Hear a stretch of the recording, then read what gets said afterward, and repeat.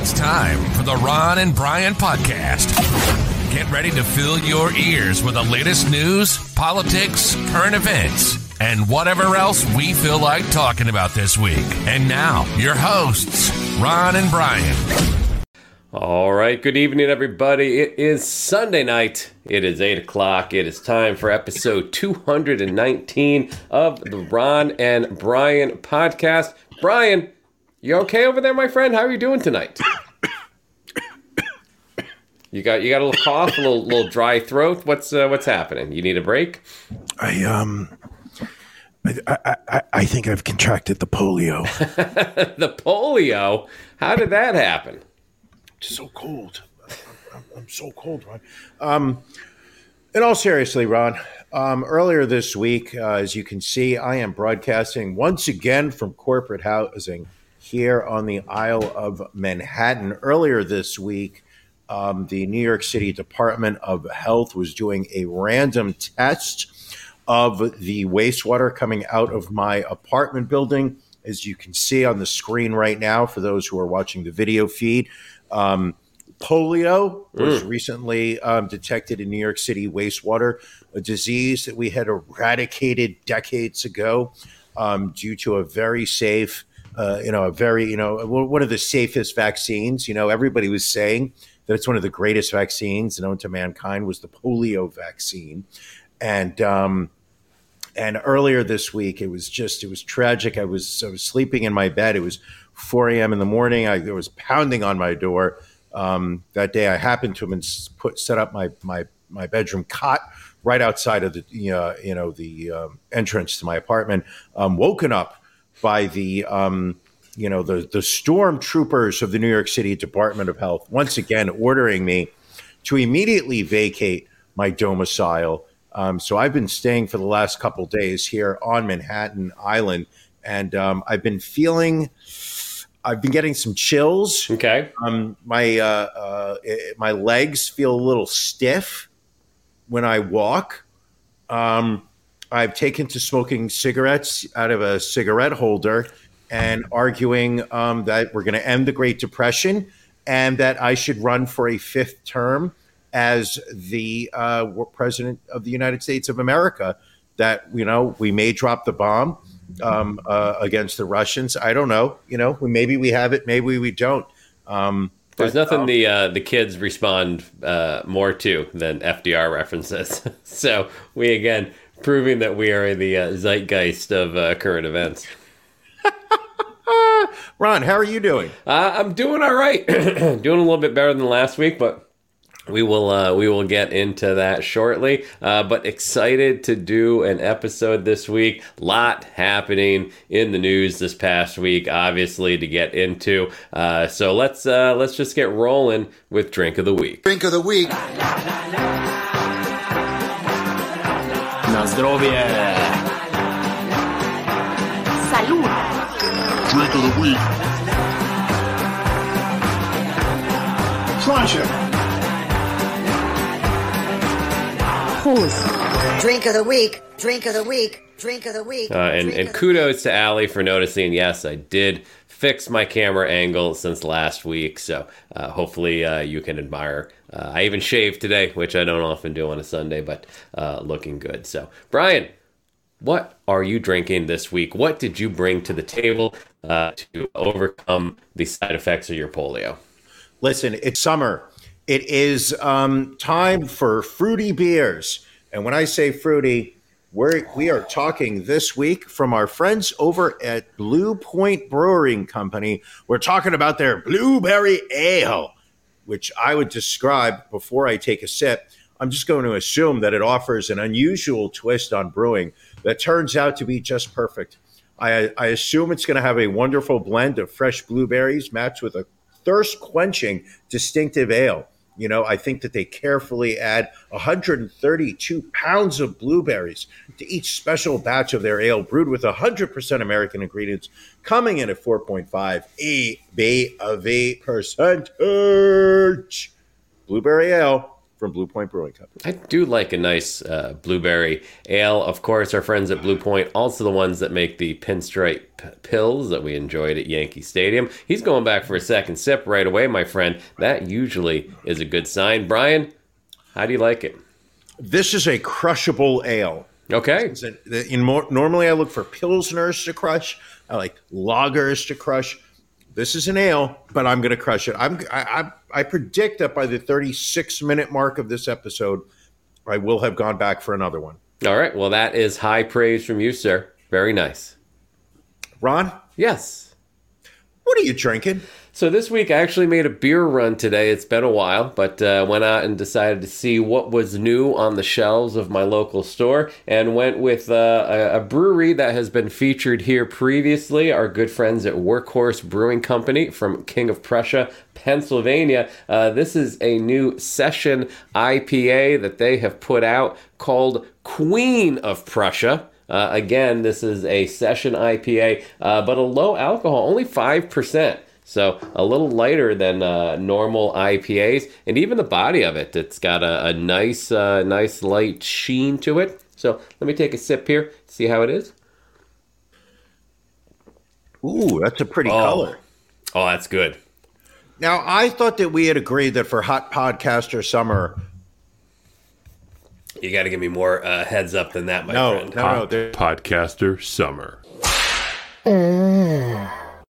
You had said that this summer was all about crushable beers and we were not drinking IPAs anymore. And normally I agree, but because it was a low alcohol IPA, and again, because it was from our good friends at Workhorse Brewing, they said, can you shout out the new session IPA? I said, sure enough, we'll get it on this week's show. While you are taking another sip, that's how much we know that you like it. Do you understand what a session IPA is as opposed to just another type of IPA? I don't. I believe it's just like it's a special brewing. It's not one that they do on a regular basis. So that is how I interpret that to be. So session is like limited edition? Yes, I think that would be a perfect explanation for it. Okay. Kudos to you, my friend. No. Kudos to you, Ron. All right. I will take your kudos and keep things moving along. I'm assuming that William Esquire is currently typing out the definition of session. I'm sure we will have that information from him shortly. But in the meantime, this is the slowest turn. You can start the music. This is the slowest turnaround time I've ever seen. Here we go. Timeout. Come on, kill the music. Kill the music. Beef of the week. Look at it. I'm just going to ask you to play it again. All right. The term session refers to beers that have all the taste of a regular IPA, but with a lower ABV of this smells like a cut and paste. I don't know about you, but I'm going to take the assumption here. I'm taking the stance that William Esquire did not write this out. First off, there's proper punctuation. There's lots of commas, quotes, which make them suited to long, hot summer afternoons. So they have a lower ABV. Thank you, William Esquire. So technically a session IPA would be a crushable IPA, if you will. Yes. One for one would be perfect to enjoy during Hot Podcaster Summer. You gotta...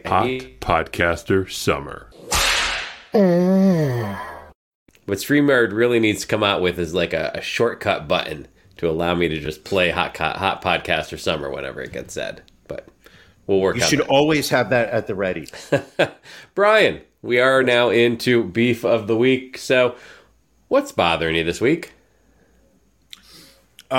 This Friday, I attended what was quite possibly one of the worst concerts I have attended in at least 10 to 15 Wait, you actually attended that? I thought you posted that on your Facebook page, ironically, as a joke. Nope. All right, well then please tell me. Utilizing a website called Gold Star, where they offer discounted tickets to concerts, plays, other events around town. You can try it out for your local town. I'm sure they have a city page for Philadelphia. They advertised half-price tickets to go see the I Love the 90s tour, featuring the musical acts CNC Music Factory, Tone Loc, Rob Bass, and Vanilla Ice. Ice, ice, baby. It was, in my opinion, one of the hottest messes known to mankind. Because it was pointed out to me earlier by my roommate here in corporate housing. We went together. It was they pointed out to me that it was all acts pretty much who were one-hit wonders. So CNC Music Factory literally had 2 songs. They had Things That Make You Go, Then they had what was their break? Gonna Make You Sweat. Gonna Make You Sweat.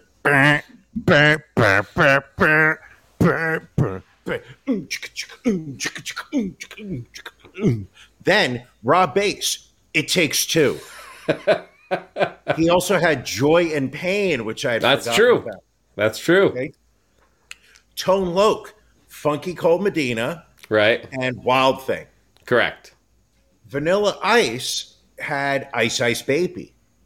Well, don't forget the ninja rap from Teenage Mutant Ninja Turtles. Oh, Ron, let me build up to that.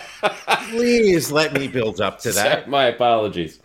Okay. So we walk in, and CNC Music Factory has just started.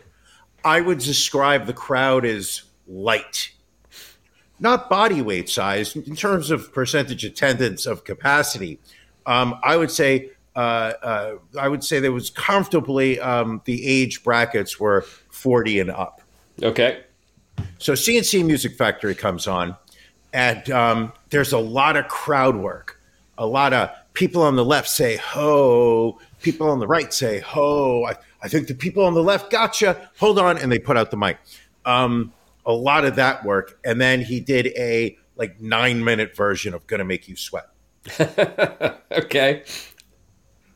Then a DJ starts playing music in between CNC and the next music act, playing Madonna. I believe I heard Culture Club. Okay. And it was really odd watching a large African-American male DJ who knew how to scratch, had good crowd work, playing Madonna Material Girl. Just didn't fit the vibe. Then Tone Loc comes out. Now, if you could remember what happened, back in the to me, they're really 80s artists, not 90s. Right.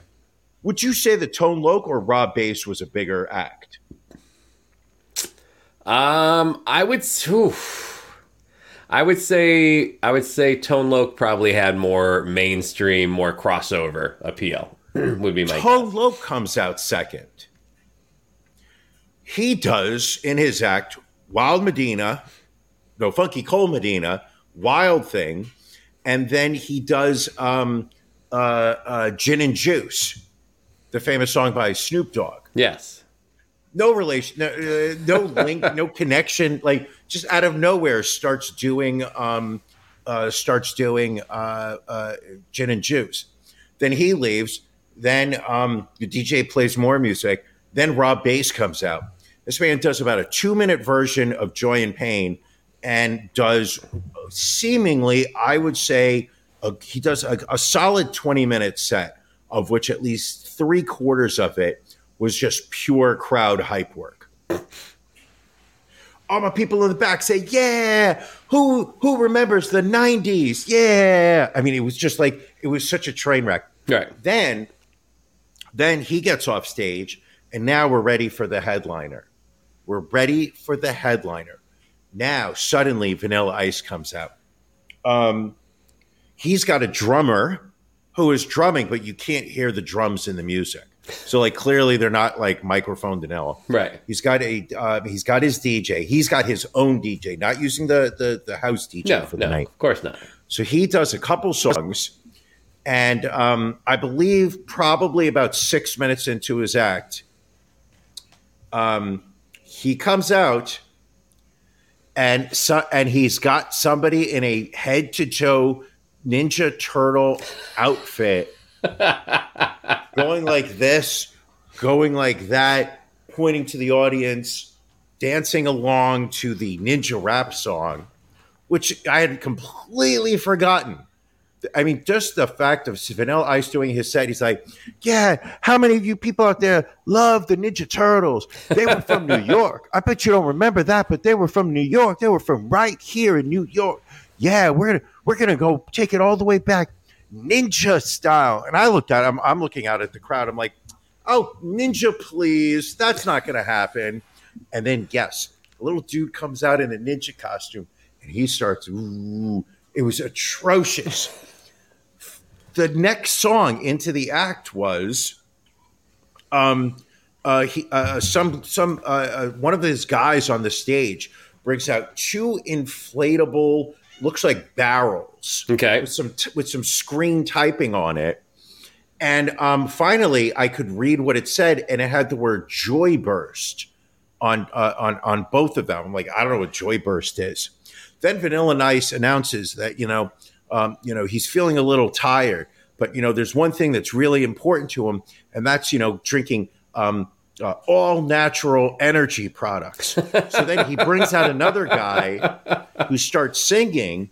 It goes into a rap song, which is an ad, the song he wrote for Joy Burst, which is Vanilla Ice's energy drink. So there's one guy on stage literally holding up the barrels, the inflatable barrels that say Joy Burst on it. And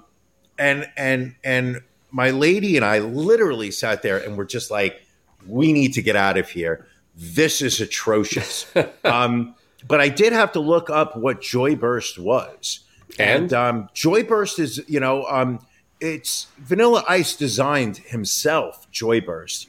Specifically Joy Burst Vanilla Ice, with the aromatic smell and savory taste of cotton candy and blueberries combined with the refreshing taste of chilled ice. You'll want to sing Vanilla Ice Baby after each sip.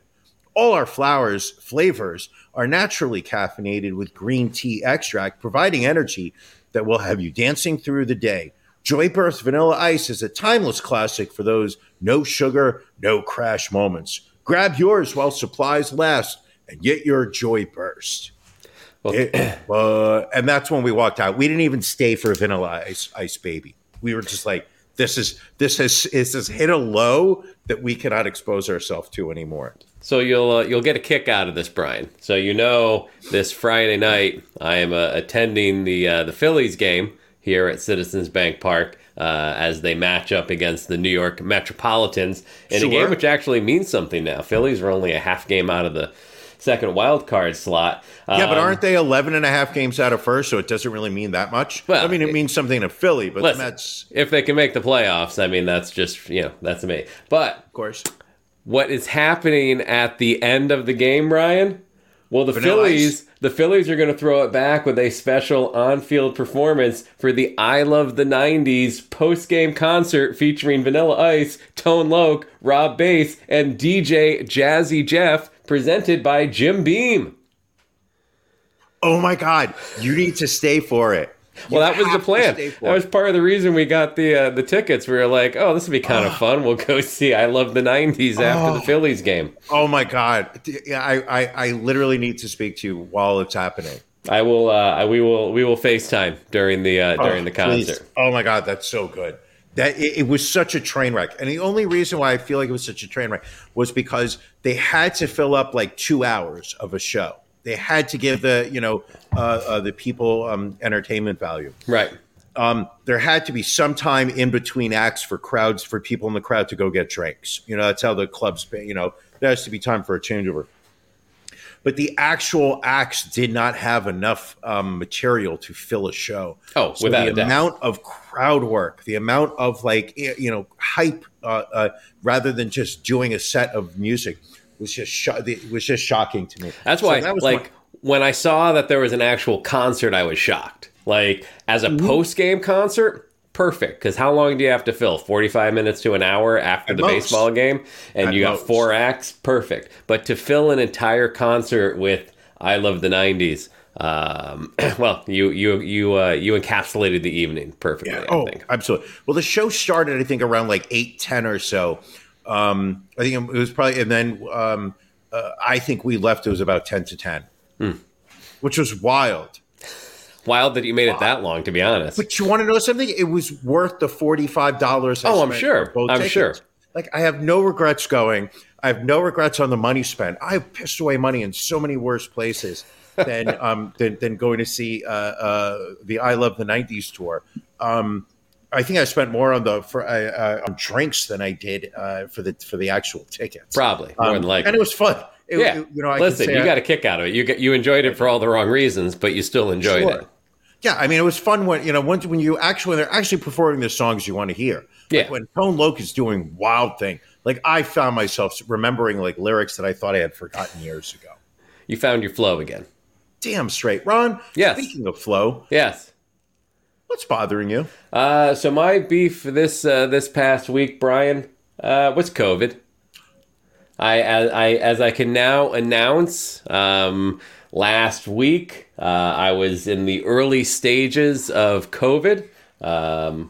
I was a little stuffy last Sunday's show. Felt it was possibly my allergies because it felt like my allergies. And also, and this is kind of the interesting thing, Brian, tested negative with multiple home tests prior to going out and getting a PCR test. Right. So found out on Tuesday that I was positive for COVID. Thankfully, my symptoms were relatively mild, mostly stuffed up, dry throat, some fatigue, some body aches. What was interesting, two things were interesting. My skin hurt at times during the week. Like, not my muscles, not my joints, my literal skin hurt. And then this brain fog that I got during the week was just like I'd be having a conversation and literally would forget the next sentence that I was going to say. Really? Yes. So that was interesting. Shocked. So I made it 2.5 years, finally got my first case of COVID. Now, first off, congratulations. Welcome to the club. Thank you. Two more. You've got two more to catch up. I eagerly await the competition as to who will get COVID more, you or I. How do you think you caught it?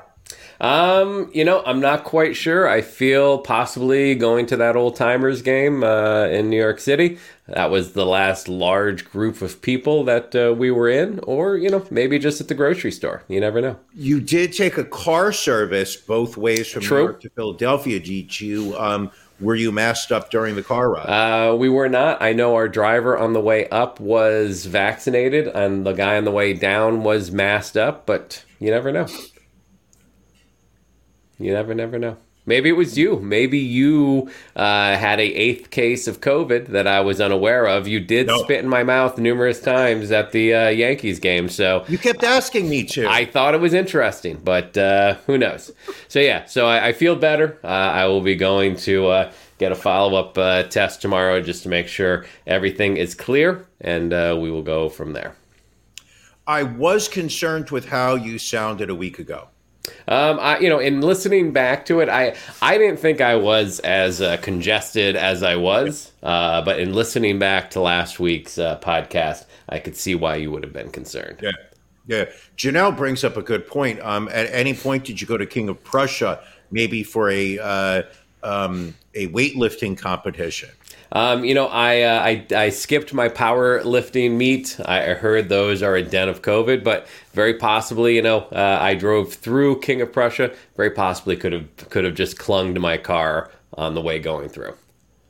How did you? I mean, did you get the antibody treatment?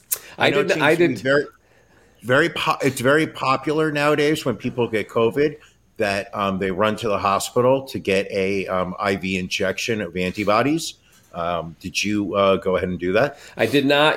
Since my symptoms were relatively mild, I said, you know what, let me just tough this out. Let my God-given immune system and my vaccination and my boost just take care of it and knock it out of my system. And I feel that at this point it is done so.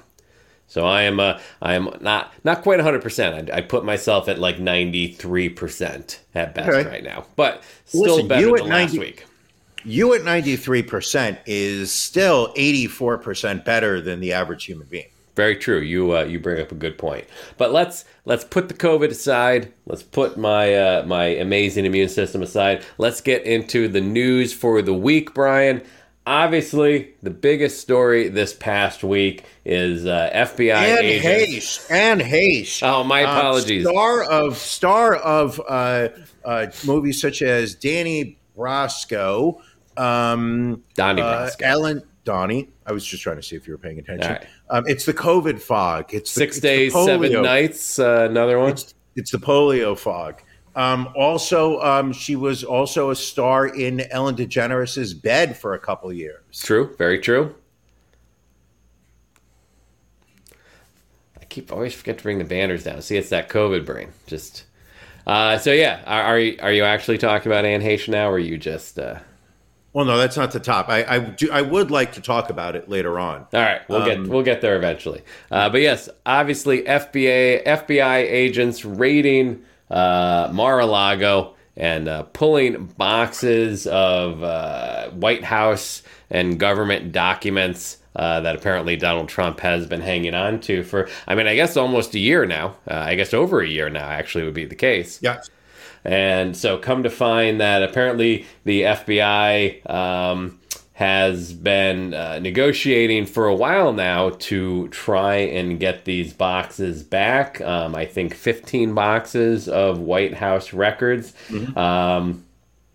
And then a number of unclassified items.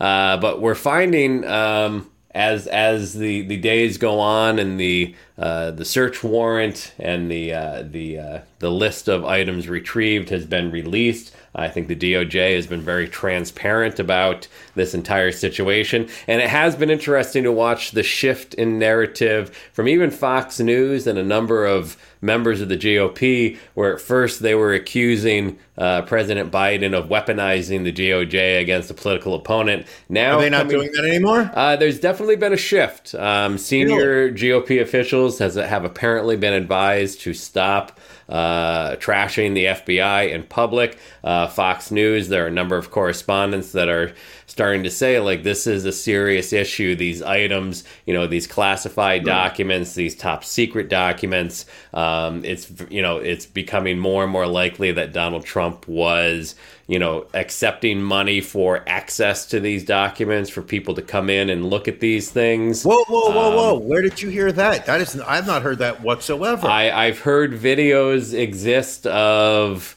and again, not necessarily selling them to a foreign entity, but literally, in exchange for donations to the campaign, being like, hey, would you like to look at, nuclear documents from our country? No, he wouldn't be that fucking stupid. Where again, yet to be proven. I've seen it in on some of the news shows, people saying that these are videos that the FBI has. They say they have videos of individuals that have handled the documents. Apparently, they will also be fingerprinting the documents to find out exactly who may have touched these documents. But my God, that's so much worse than what I thought was happening. Because what I thought was just the case was that there were a series of documents that were, quote unquote, missing, according to the National Archives, that back, I believe, in January, he turned over a set of 11 boxes back to the National Archives. And one of his lawyers signed a document stating that these were all of the materials that he had that would be considered government property, that there was no other government paperwork in his possession, that the FBI always was under the impression that there were additional documents, and that they continued to negotiate with Trump's representatives, and that recently there had been a complete breakdown of progress in talks. Now, to me, I don't know what kind of negotiations, like how many back and forths do you have to have? We think you have documents. I don't have documents. We think you have documents. Well, maybe I have documents. We think you have documents. Perhaps I have documents. We have how does that conversation go? Right. Apparently, negotiations had completely broken down, and then they immediately last week. What's the word I'm thinking of? Went into Mar-a-Lago and served the warrant. Now, I think what everybody immediately has theorized, and it seems a solid argument, is that somebody who has been inside Mar-a-Lago, who has an understanding of where these documents were located on the property, who understood what types of documents they were talking about, gave that piece of information to the Department of Justice. We know for a fact that many people inside of his inner circle, like his children, his campaign representative, and whatnot, have been subpoenaed, who have been who have been deposed in by government lawyers. Obviously, those communications are not public yet. We don't know what information, who gave what or whatnot, but that this would never have happened had someone not stepped forward and said, yes, there is absolutely top secret documents. Yes, there's absolutely classified documents. They are of this type. They are. This is how they're being handled and whatnot. And because of the urgency of the type of, not urgency, because of the nature of those documents, that the FBI and the Department of Justice immediately just said, okay, this is something we need to step in immediately and do. This is not something we can go back and start a new round of negotiations with. So that was the indicator that it had to have been something serious. I am shocked to hear this, and I don't mean frivolously shocked, but genuinely shocked that he is taking campaign donations in exchange for showing people classified documents. And to your point, former Chief of Staff Mick Mulvaney said it was probably someone very close to the president providing that information, especially since, they were able to locate the exact location of the boxes at Mar-a-Lago, and they were also able to locate a safe at Mar-a-Lago, also containing documents that apparently very few individuals actually even knew existed at that location. So Right. Clearly, someone very close to Donald flipped on this.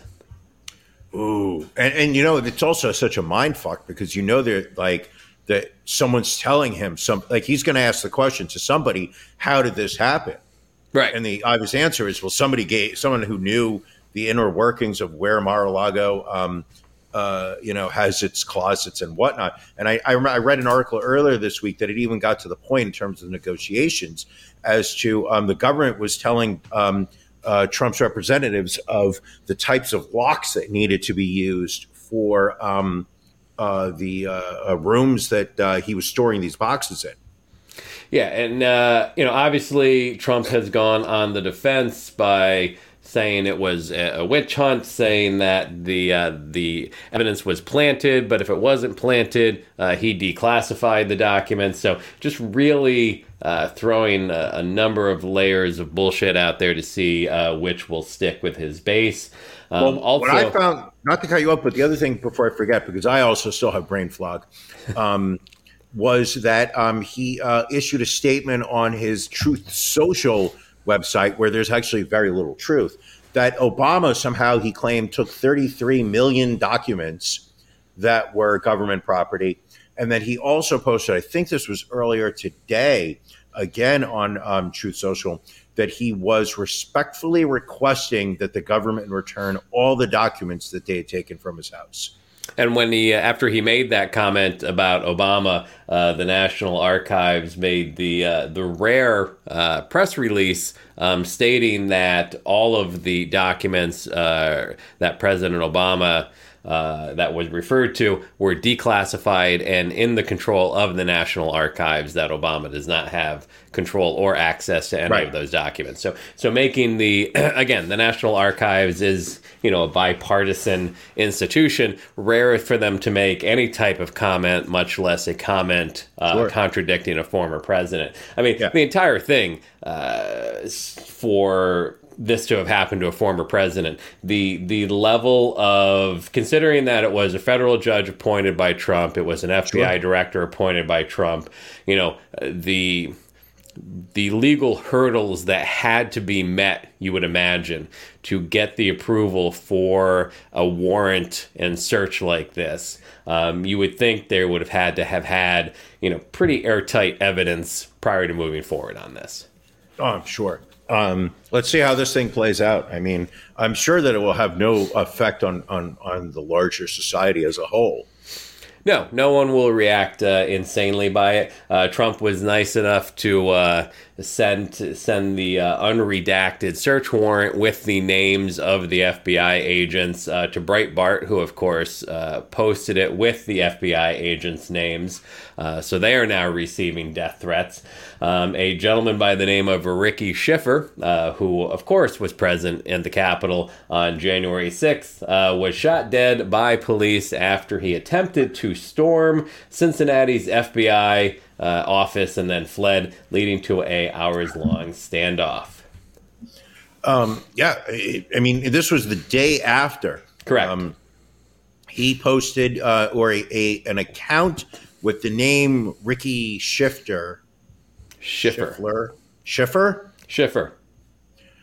Hold on a second, Ron. I'm gonna go. I'm heading over to the Schiffer. Gonna take a dump. Hey now.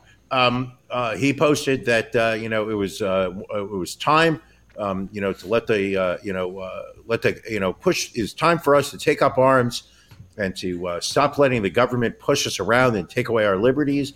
If nobody heard from him again on social media, it was because the government got to him.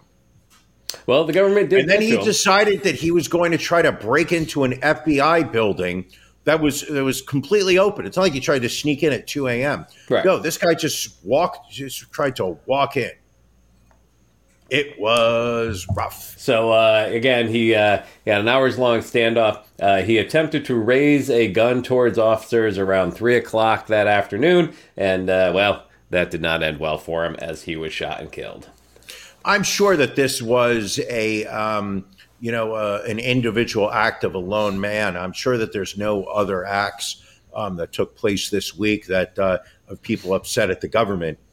Well, we'll see. We're not exactly sure what this next individual's motivations were, but a man drove a vehicle into a barricade near the U.S. Capitol early this morning and opened fire in the street before fatally turning the gun on himself as his car burst into flames. The gentleman, identified as Richard York III from Delaware, again rammed his car into a barricade. The car, quote, became engulfed in flames, and when the driver got out, he subsequently fired several shots in the air, and then as Capitol Police started to approach him, he fatally shot himself. This sounds like suicide by cop. I mean, well, it's suicide by himself because he never even allowed himself to get shot by a cop. Oh, he shot himself? He shot himself, yes. Wouldn't it just been easier for him to kill himself? I mean, you kind of go out in a blaze of glory, as it will. 4 a.m. and it's not a blaze of glory. I mean, literally, his car was on fire. So, yeah, I guess the blaze of glory. But, I mean, he's accomplished nothing. This guy, Ricky Schiffer, accomplished nothing. They just killed themselves in an act of anti-government sentiment that accomplishes nothing. Well, it's just, what also amazes me is people willing to give their lives for an individual that, at the end of the day, doesn't care about anyone other than himself. No, I mean, the number of the January 6th protesters who were on social media afterwards, speaking directly to Donald Trump, asking for pardons, asking for him to pronounce them to be patriots, and he did none of that. Right. At the end of the day, you do not see Donald Trump interacting, with these people, his own supporters. He likes to keep them at a far distance and likes to be seen with dictators. Well, and again, if you are not making a major donation to him or his campaign, you don't get a pardon. Well, now he has no campaign, so he's just raising money for the sake of it. I mean, this would, one thing you can say, the Espionage Act, the violation of it would disqualify him from ever holding political office again, should he be convicted of it. But do you think they have the balls to do it? I don't. I don't know. We'll have to wait and see. I mean, again, I don't think you can perform a raid like this without following it up with some sort of criminal charges. The man is Teflon. If you look at what this man has done in the past, we'll call it 6 years, right. 1 year leading up to the election, the 4 years of his term, and now the 1 year after the end of his administration. If you look what this man has done in the past 6 years and has skipped away with absolutely no real retribution for his actions, if I were him, I would also be of the mindset that nothing will ever stick to me. Well, I mean, we'll see. I mean, again, it will be surprising to see if it does play out that way. But at the very least, you think that they have to attempt to bring criminal charges against him if they went to this level. And the problem with that, and this is where the barrier to success here is that if they do bring charges against him, it has to be an airtight case, without a doubt. Because if you lose in court, you are guaranteeing this man is going to be the next president of the United States. Without a doubt. You're guaranteeing that the institution of our government will be irrevocably damaged. Right.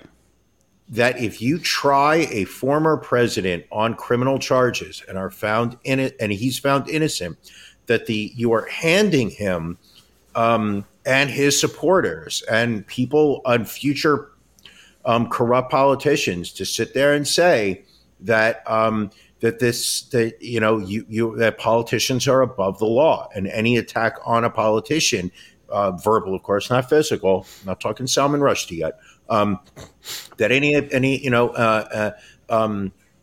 action taken against a politician is now just a partisan act, and it's not rooted in reality or fact.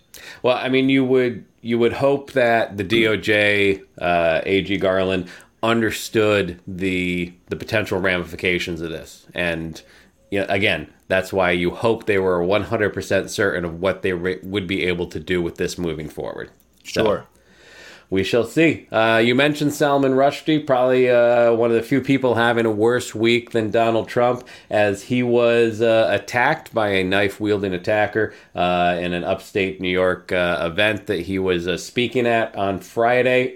Now, apparently, he's currently on a ventilator, likely going to lose one of his eyes. Nerve in his arm were severed. His liver was stabbed and damaged. But apparently, he is going to survive. I heard today he was taken off the ventilator. All right, good. So Salman Rushdie, as some of you may or may not remember, wrote the Satanic Verses back in, God, when was that? Late 90s? I was going to say 1996, I thought it was. He was also the star of Curb Your Enthusiasm, season 10. Was he? Yeah, you don't remember that? Oh, yeah, you don't watch Curb Your Enthusiasm. I don't watch Curb. My apologies. There was one whole season where Larry David had upset a religious figure, and they issued a fatwa against him. Ah. So the whole season was about how he was in hiding, wearing ridiculous costumes to try to hide his identity. He was staying in a hotel. And then Salman Rushdie was in, I think, 2 episodes. Okay. 1988. Ali M letting us know it was written in 1988. And again, yes, a fatwa was issued back then, which apparently this gentleman by the name of Hadi Matar, who we have a photo of him here appearing in court. He apparently is the assailant, 24 years old, from Fairfield, New Jersey. Again, you always got to watch those New Jersey people. He was arrested at the scene by a state trooper that had been assigned to provide protection to Salman Rushdie. Oh my God, that was my cab driver last Thursday. Oh, jeez. His mom now kind of disowning him, saying her son was a basement-dwelling loner who barely worked, never had a girlfriend, and apparently changed after visiting the Mideast last year. She said that she will never talk to him again, and that, quote, he's responsible for his actions. Ooh, mom throwing the kid under the bus. Do you think he's guilty? Do you think they got the right guy? I mean, I guess if you catch someone in the act of doing it, odds are you're probably guilty. Listen, I don't know how trustworthy these organizations are, but there are groups out there in the Middle East that have stated that they themselves will pay over $3 million for Salman Rushdie's death. I believe it's up to $3.3 million, the fatwa. Yeah, but if you take the lump sum payment and then the government takes their cut, you're looking at probably $800,000-900,000. Valid point. You know, do you think the IRS takes a cut of a fatwa money? I guess it depends what country you're a native of, but I would imagine he's from Jersey. No, this guy is from New Jersey. I'm saying, like, depending on if someone else had come from overseas to kill him. But yeah, I would think, listen, the government's going to try. Well, the government's going to try and get their taxes from the average American any way they can. Sure. The top 1%, they're not going to go after. These 87,000 FBI agents that are going to be hired based on this new legislation that the Democrats just passed, they're all coming after individuals like you and me. They want to collect that taxes on that Patreon money that you and I make.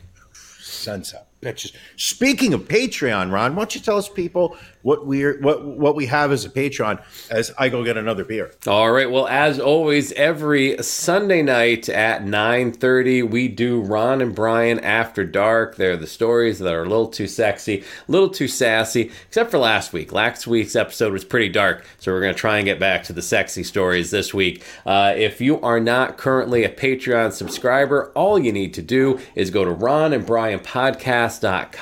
In the upper right-hand corner, you'll see a little link to become a patron, and you click on that. You join at the bronze level or higher. That is $10 a month or higher, and you get access to the live feed that happens at 9:30. If you come in at the $5 level, you just get the recording afterwards. But we're going to have a great show. It's going to start in about 44 minutes. So if you get onto Patreon and you join us, we'll be able to get to the link and you can join us later on.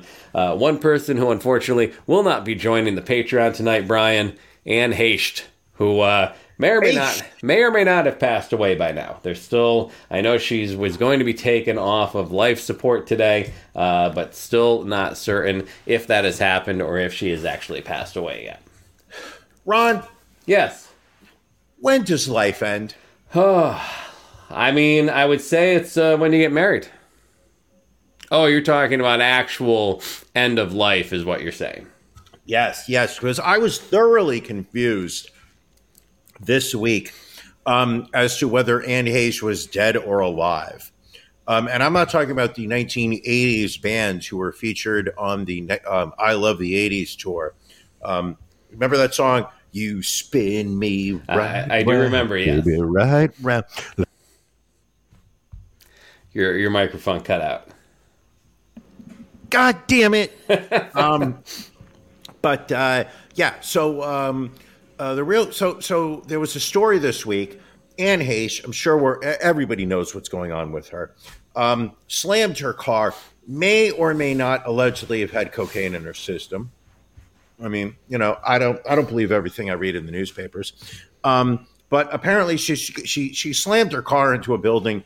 Car engulfs in flames. Took an hour for firefighters to put the flame out. Basically, went into the hospital in a coma. There were news reports throughout the week that she was dead. Who was the person recently that died that William Esquire and Janelle kept promoting that they were? Oh, the Leave It to Beaver guy. Tony Dow. Dow Jones? Tony Dow. Tony Jones? Just keep talking about Anne Heche. Okay. So, is there a T? I thought it was Anne Heche. Anne Heche. I said Anne Heche. No, but you're saying Heche. Heche. Like with a T, like you did something. I'm just over pronunciating is what I'm doing. Is that COVID fog? It might be. Yeah, I think so. So on Friday morning, I woke up. I looked. First thing I always do, as soon as I wake up, I grab my phone and I immediately look to see what's going on in the world. Did any of the people I had in my Deadpool for 2022. Kick the bucket. Daddy needs some points. Daddy's got no points. And I saw a story. Anne Heche, not expected to survive. And I was like, oh, wow. I didn't realize she was actually going to be that bad in terms of recovering from this car crash. And then later on in the day, Anne Heche, pronounced dead in California where she lived. Right. That loved ones were already pouring out, heaven has gained an angel, earth has lost a hero. And now the end is near, and so we raise the final curtain. Anywho, so then today I'm like, oh wow, okay. So at the time I was like, Anne Heche died. Very sorry. So then today I'm reading an article in I think it was the Washington Post. I could be wrong. Okay. They said that Anne Heche was going to be taken off life support today because they found a donor for some of her vital organs. Correct. That she had declared herself that she wanted to be an organ donor. I hope you are an organ donor. Are you? I am not. No. I am absolutely not. I am still of the mindset when I read that urban legend that if you are listed, if you have on your driver's license or state ID issued by your local motor vehicle department, that if you have organ donor check, the paramedics will immediately look at the card, and if you are an organ donor, they will let you die, as opposed to giving you medical need to keep you alive. I thoroughly believe that. Perfect. That's true. So they announced they had found a recipient for some of her organs, and that they were going to turn off life support. However, in California, once you are here, we go because William Esquire cannot allow me to state a fact. He's got to beat me to it. We'll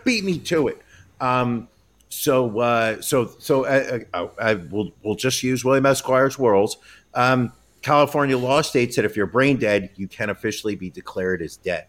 So she was declared on Friday brain dead, but her body was still alive. Heart was pumping, limbs were warm, whatnot, which led me to first off, rest in peace, Anne Heche, or as I will be stating on social media tomorrow, rest in power, Anne Heche. We don't do rest in peace. We say rest in power. Rest in power, yes. On Facebook, rest in power. But everyone's been talking over the past couple of weeks about when life starts. What is the conception of life? Is it when the sperm fertilizes the egg? Is it birth? Is it when the fetus, I almost said embryo, when the fetus has reached the point of maturation where it can exist on its own and not only through the umbilical cord? However, nobody's talking about when does life end? You're asking the real questions now, Brian. Ron, when does life end? I mean, I think when your brain is dead, I think that's a fairly good cutoff point. So you're saying that people who are in long-term comas for 10, 15 years, they're dead? I think an argument could be made. I mean, what kind of life is that at that point?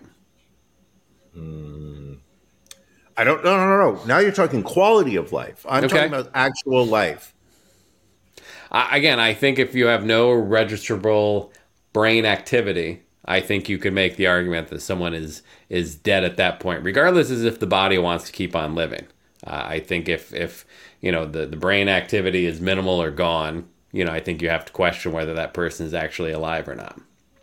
Really? See, I would say that life is over when you cannot live off of a machine, when you cannot live without the help of when you're not being kept alive by machines. I would say that's also a good bellwether. I think if I can kick you down a flight of stairs, if you're not breathing at the end of it, that's when life ends. We'll have to test that theory out. Do you know any old people that we could that they volunteer? Like, can we swing by a nursing home and just borrow some old people and test that theory out. Like, I'm sure there are some people that are willing to leave this ethereal plane, Brian, and go to the next point. Do you think we have to pay them, or do you think they pay us? How does that work? I mean, I think we ask if they would subscribe to the Patreon, and then they can just, we'll let that roll until someone remembers to cut off that credit card. I like your thinking.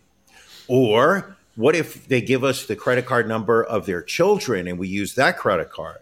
Also good. I think that is also an acceptable solution. Do you think that we should add a level on our Patreon where if somebody puts, say, $50,000 as a one-time payment, that they become lifetime members of the Patreon? I think that's more than fair. Do you think 50 is enough? Do you think 50 is enough, or should it be 100? You know what? I think 100. All right. I think we will set that tier up. That will be the infinity tier. I think we call it. Ooh.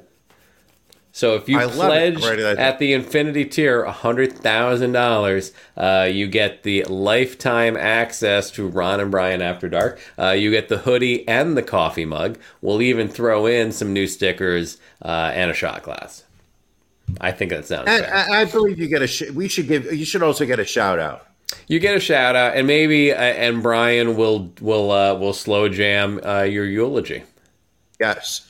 And also one other thing, you actually, and this one, I think we haven't run this by each other yet, but I think this is fair. Okay. You, if you join the Patreon at an infinity level, the fact that you're not running the banner at the bottom of the screen, criminal, Ron. It's criminal. My apologies. The very fact that if you come in at the infinity level, you also get a one-on-one. Can you beat Ron? Ooh, all right. I'm down for it. No William Esquire, no Janelle. It is you at your infinity tier. You go up against Ron. $100,000. I think that's a steal. It's a bargain. And I will show you if you come in. Also, I'm going to throw this in there. I'm going to give you the Mar-a-Lago treatment for $100,000. If you come in at the infinity level, I will show you my classified documents. I will show you not my tax returns, because they're so confusing, complicated, that the average person wouldn't understand them. So you don't get to see my tax returns. I'll show you my birth certificate. You can take a look at my passport. I'll show you the results of my most recent colonoscopy. Prostate exam. You can actually give me your own prostate exam if you want. Now you're spoiling people. I think I will lay down on the table on my side. I will bring my knees up to my chest. You will be allowed. You do have to put on a rubber glove because monkeypox, right? Monkeypox is still out there. And after properly lubing up your two fingers and inserting them inside my rectum, you can feel around to see how my prostate is doing.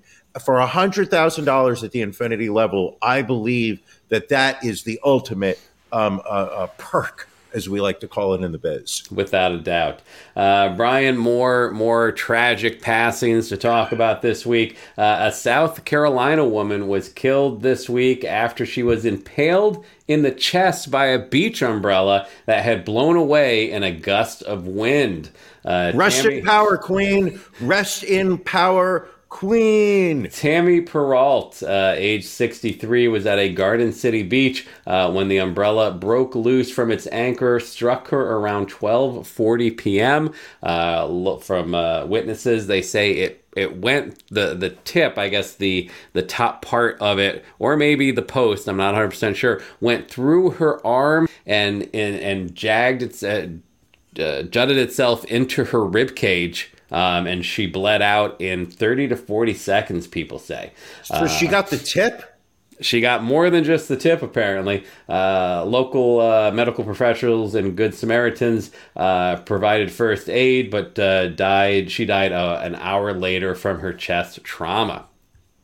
It's a real shame because she died without ever being given the opportunity to join up for our Patreon at the infinity level. We had just recently exchanged some messages about a week ago where she had said to me, hey, boo, I'm at the beach. My husband just went into the water, so I'm reaching out to you. I noticed that you guys had a Patreon for the podcast, and I was thinking about joining. The bronze and the aluminum level, pittances. I'm not showing proper support. I see something called the diamond level, but I don't believe that's accurately showing my love for the Ron and Brian podcast. How more can I support the show? And just as we were typing in fee, she died. Impalement. First off, I'm just going to say this. I just think, and I'm not trying to, I realize right now I may be cutting off all the residents of the Carolinas from their Patreon membership. But Jesus, I think of the Carolinas and all I can think of is just trash. Just garbage trash. Like, I just think of like people like chewing tobacco, absolutely Trump supporters, but thinking that they're not like the racist Trump supporters, but they really are. But they just think that they're not as bad. What else? What am I thinking of when I think of the Carolinas? Shitty barbecue. Like, isn't their barbecue all like vinegar based? And they do a lot of vinegar based sauces down there. Yeah, yes. vinegar. Yeah, you can't do a vinegar based. That's disgusting. Here's another one from the Carolinas: boiled peanuts. Somebody can explain to me that phenomenon, how someone could sit there and take a roasted peanut that has already been cooked and said, you know what I'm going to do? I'm going to soak this thing in boiling water. So it's just a paste. Oh, disgusting. Well, Brian, that wasn't the worst death we read about this week. Just sneaking in under the wire before we went to do the show tonight. A Pennsylvania teenager died this week after getting pulled into a wood chipper while working. Isaiah Badox, age 17, was helping with a tree removal job when his clothing got caught in the wood chipper and he was pulled through the machine. He was transported by a helicopter to Lehigh Valley Hospital with multiple traumatic injuries, where he was pronounced dead about an hour and a half after that. If you went through a wood chipper, what was left to be brought to the hospital? I mean, I guess maybe there were still chunks of him available. I'm not quite sure. Like, I guess his arm went in first, or his leg? You would think, like, if it was a piece of clothing, you would think it caught like a sleeve or something like that. But that's a horrible way to go. I think so. I would put that up there as one of the 10 worst ways. Almost as bad as falling into a vat of porridge. The vat of porridge death is one of that one's still the worst, I think. The only thing that made the vat of porridge from last week we talked was that there's video of it. Like, I feel like if you die a horrible death that's worthy of you and I talking about it, at the very least, give the world a video of your death. We should be able right now to watch this woman sip down a Tito's and iced tea on the beach with her. I'm assuming she had fake blonde hair. I'm assuming that she was wearing a one piece. I mean, you're not wrong so far. I'm assuming that she had a daughter at least 22 years old. And like we should watch the video of that umbrella going like turning upside right. I wish we had video of that, but we don't, my friend. We should be watching what was his name again? Isikoff? Isaiah. We should watch Isaiah literally pushing a tree stump through a wood chipper, watching it get caught, being like, that's okay. I'm just going to stomp on it with my foot and push the tree remnants as his foot gets caught and just turned into that wood chipper. Do you think it was like a shredder do you think it was cross-sectional? Do you think it was a wood chipper that just did strips?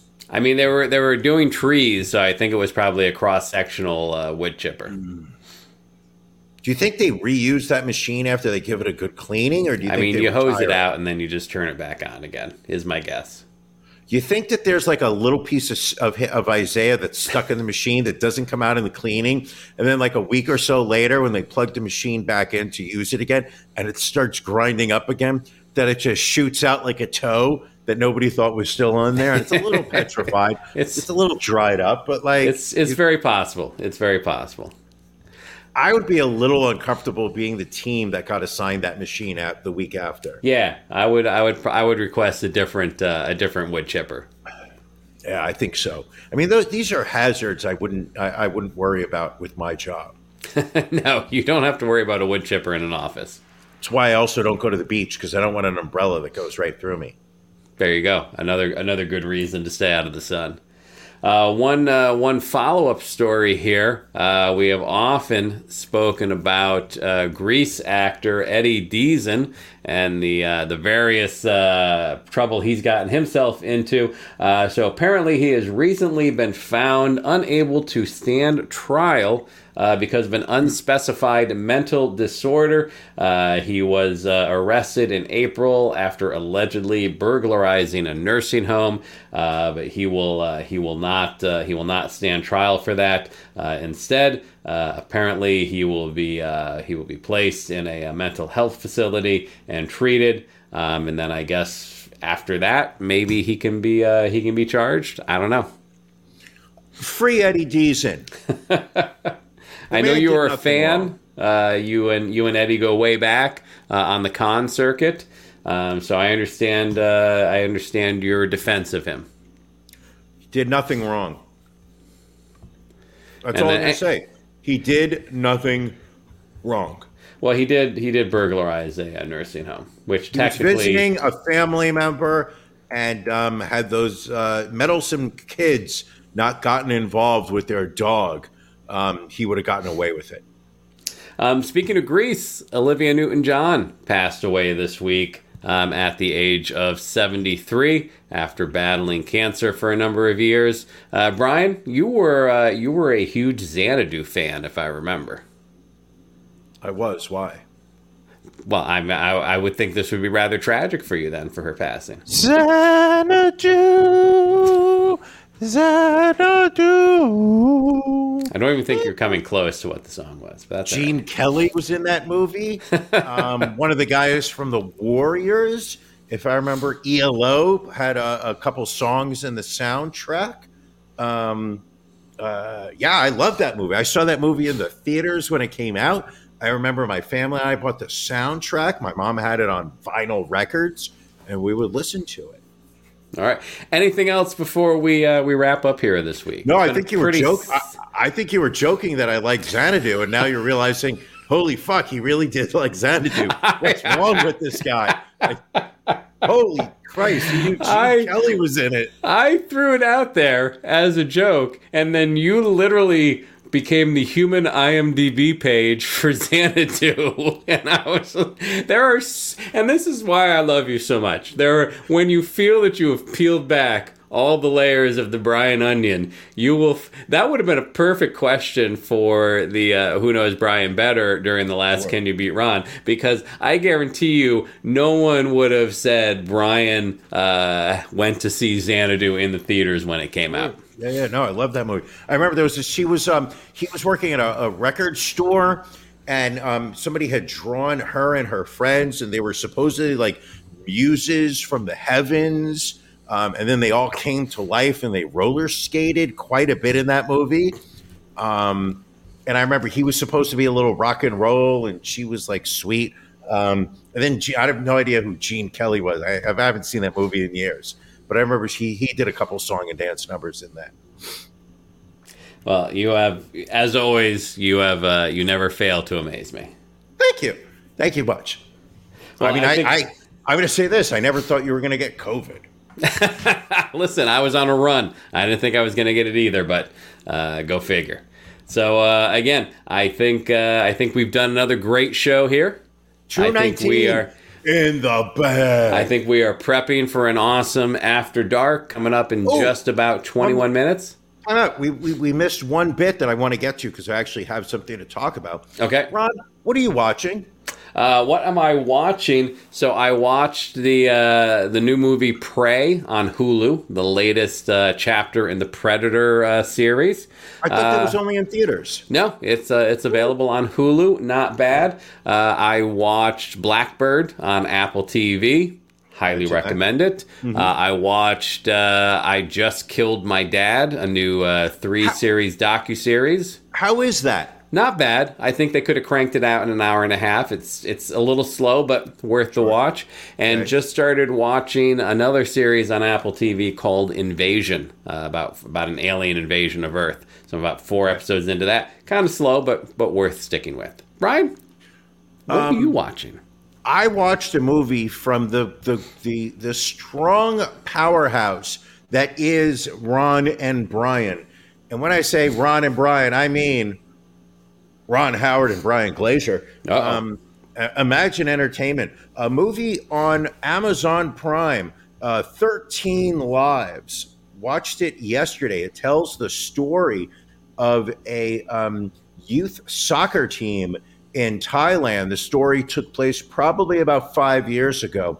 Right. They went into a cave network, one day during the afternoon. It started to rain while they were in the cave.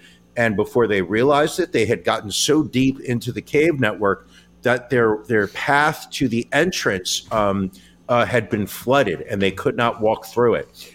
They were trapped for almost 20 days and required international aid to rescue them. All 13 boys, hence the name 13 Lives, were saved. It's a very powerful story. It's a 2.5-hour movie. Could have shaved probably a half an hour off of it. But Colin Farrell is in it. Viggo Mortensen is in it. Gene Kelly is in it. Very strange how he, breaks out into a song and dance number. Yeah, while Colin Farrell is underwater rescuing the boys. But I thought that was quite entertaining. And then today I watched what was not a very good movie, 222, which I believe was on Netflix. Could have been Hulu, might have been Netflix. All about, a guy in New York who starts seeing coincidences and basically starts following the thread of them. I would not recommend it, but I absolutely recommend 13 Lives. Also, yes, William Esquire is correct. Eddie Deezen does play one of the Thai boys who is stuck in the cave. Wow, that is range. To me, I thought it was his finest acting job ever. All right. Anything else before we cut on out of here this week and get ready for After Dark? I have to go prepare right now. All right. Sounds good. Thanks, everybody, for joining us. We will catch you next week. Thank you for joining us on the Ron and Brian podcast. We're live each week on YouTube, Facebook, and Twitch. You can find prior episodes, links to our social media, and everything else Ron and Brian at ronandbrianpodcast.com. See you again next week.